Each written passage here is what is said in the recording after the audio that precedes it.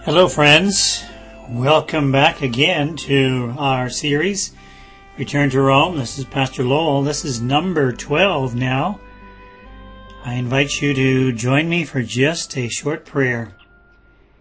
Heavenly Father, we again thank you for prophecy which outlines end-time events. Help us to understand and to be true to you at end time, we pray in Jesus' name. Amen. We are in section 3, Thirsty for Unity, How Rome Will Unite the World. Continuing with section number 3. And we saw that one of the things that's creating this thirst for unity is climate change, which results in natural disasters. And one of the things to fix climate change, more and more people are saying today, could be to set aside a day of rest. I'm reading again from Tablet Magazine, March 19, 2020, which says, quote, observing a truly full weekly Shabbat, doing nothing, as it were, offers an effective action that one can take now to help heal our environment. The author says, I am calling for flexible but maximal observance of a weekly day of rest, whether it is Saturday, Sunday, or Friday for different people or in different places. End of quote. And here the author is saying, well, you pick Saturday, Sunday, or Friday. And my question is, which day would the world prefer? Which day is Pope Francis urging the world to pick? Let me read again from the Laudato Si, the encyclical to the world from Pope Francis. He says, quote, Sunday, like the Jewish Sabbath, is meant to be a day which heals our relationships with God, with ourselves, with others, and with the world. So we understand the Pope is advocating for Sunday to be the day set aside for rest to help heal our relationship with the world, with the environment. I'm going to read from an earlier encyclical, or actually an apostolic letter. This was back in 1998 by an earlier pope, who said, therefore also in the particular circumstances of our own time, Christians will naturally strive to ensure that civil legislation respects their duty to keep Sunday holy. So here in this apostolic letter, the Pope is calling on the peoples of the earth to ensure that civil legislation, that would be laws, respects their duty, he says, to keep Sunday holy. And then also in the apostolic letter it says today, the Pope says today, I would strongly urge everyone to rediscover Sunday. Now if you read the Convert's Catechism, actually if you read the Catechism, you can look up the Catechism on the Catholic website. You will see how that they are emphasizing the importance of keeping Sunday holy. So it's not just you pick Saturday, Friday, or Sunday. Rome is saying you must pick Sunday. Now we've already seen how that at end time, the great central issue at end time is going to be the seal of God versus the mark of the beast. And we've discovered in our last lecture, last time, that the seal of God is the Sabbath. It is in His law, it shows God's authority, and has the three elements of the official seal, the name of the lawgiver, his title or office, and his territory. So since the seal of God is the Sabbath, we would assume that the mark of the beast must be some other day. The enforcement of the mark would be the enforcement of a different day, rather than the day that God has commanded. I'm going to read from Revelation 13, verses 16 and 17, where the Bible says, and He causes all, both small and great, rich and poor, free and bond, to receive a mark in their right hand or in their foreheads, and that no man might buy or sell, save he that had the mark, or the name of the beast, or the number of his name. Now, of course, that leaves us with the question, who is the beast? Before we can know what the mark of the beast is, we must first know who the beast is.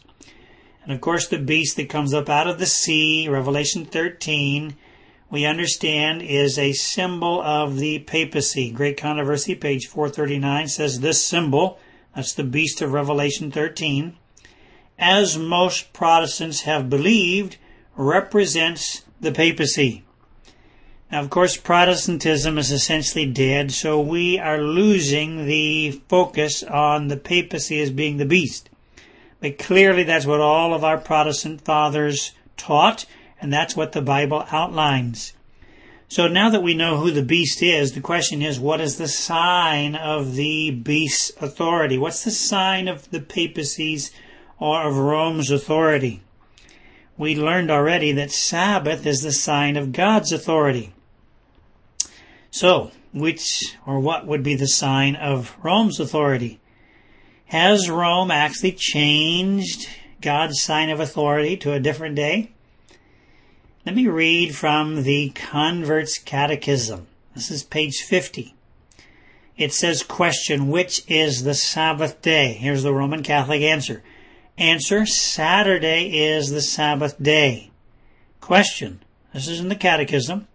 Why do we observe Sunday instead of Saturday? Here's the Roman Catholic answer. Answer, because the Catholic Church transferred solemnity from Saturday to Sunday. So the Church of Rome actually claims to have changed God's holy day from the seventh day of the week, Saturday, to the first day of the week, which we understand is Sunday. I'm reading now from an article that came out in the St. Catherine Catholic Church Sentinel magazine, May 21, 1995, which says, quote, perhaps the boldest thing, the most revolutionary change the Church of Rome, ever did happened in the first century. The holy day, the Sabbath, was changed not from any directions noted in the Scriptures, but from the Church's sense of its own power. People who think that the Scriptures should be the sole authority should logically become Seventh-day Adventists and keep Saturday holy. End of quote. You may remember in an earlier lecture we shared how that the Church of Rome says the only consistent Protestant is the Seventh-day Adventist. And that's because the Seventh-day Adventists actually follow what the Bible says, what God says, in setting aside the seventh day of the week as the day of rest. But Rome has changed, or claimed to have changed, the Sabbath to Sunday. I'm reading now from a letter. This was a letter from C.F. Thomas, who was the Chancellor for one of the cardinals. There, Cardinal Gibbons, I believe it was, Catholic cardinal. And he published this, quote, of course the Catholic Church claims that the change was her act. That's changing Saturday to Sunday. And the act is a mark of her ecclesiastical power and authority in religious matters, end of quote. So here, this spokesman for Rome says that the act of changing Saturday to Sunday is our mark, the Church of Rome's mark of her ecclesiastical power and authority in religious matters. I'm reading now from the book Great Controversy, page 488, which says, what then is the change of the Sabbath but the sign or mark of the authority of the Roman Church, the mark of the beast? You can read that yourself from the book Great Controversy, page 488. If you don't have the book, you can look it up online. You can download a copy of the Great Controversy and read it for yourself. I'm reading now from the Catholic News Service. This is December 2017. December 13 December 2017. And this article was entitled, Sunday Has Lost Its Sense as a Day of Rest, Renewal in Christ, Pope Says. And in the article, the Pope said this, quote, Sunday as a day of rest, which is a sign of the dignity of living as children of God. End of quote. Pope Francis, said. So here, Pope Francis is saying Sunday is a sign.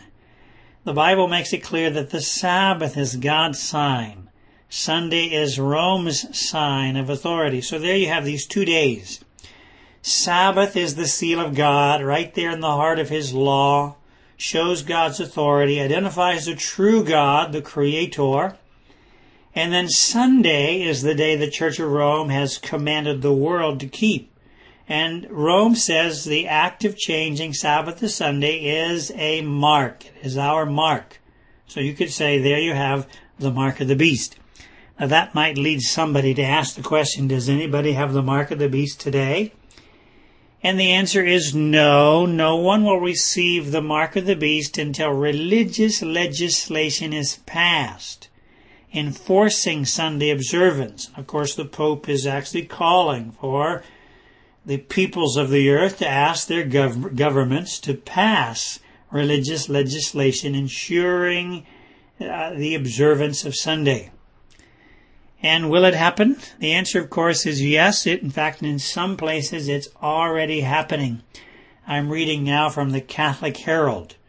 This was actually November 25 of 2017. And the article was entitled, Poland to Phase Out Sunday Shopping by 2020.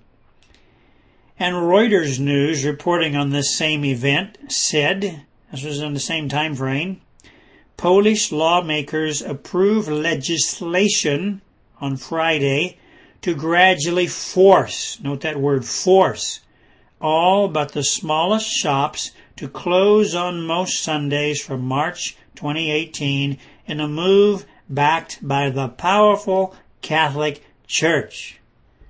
I thought those words were so ominous. That the Polish lawmakers, they have passed legislation to force everything but the smallest shops to close on most Sundays, a move backed by the powerful Catholic Church.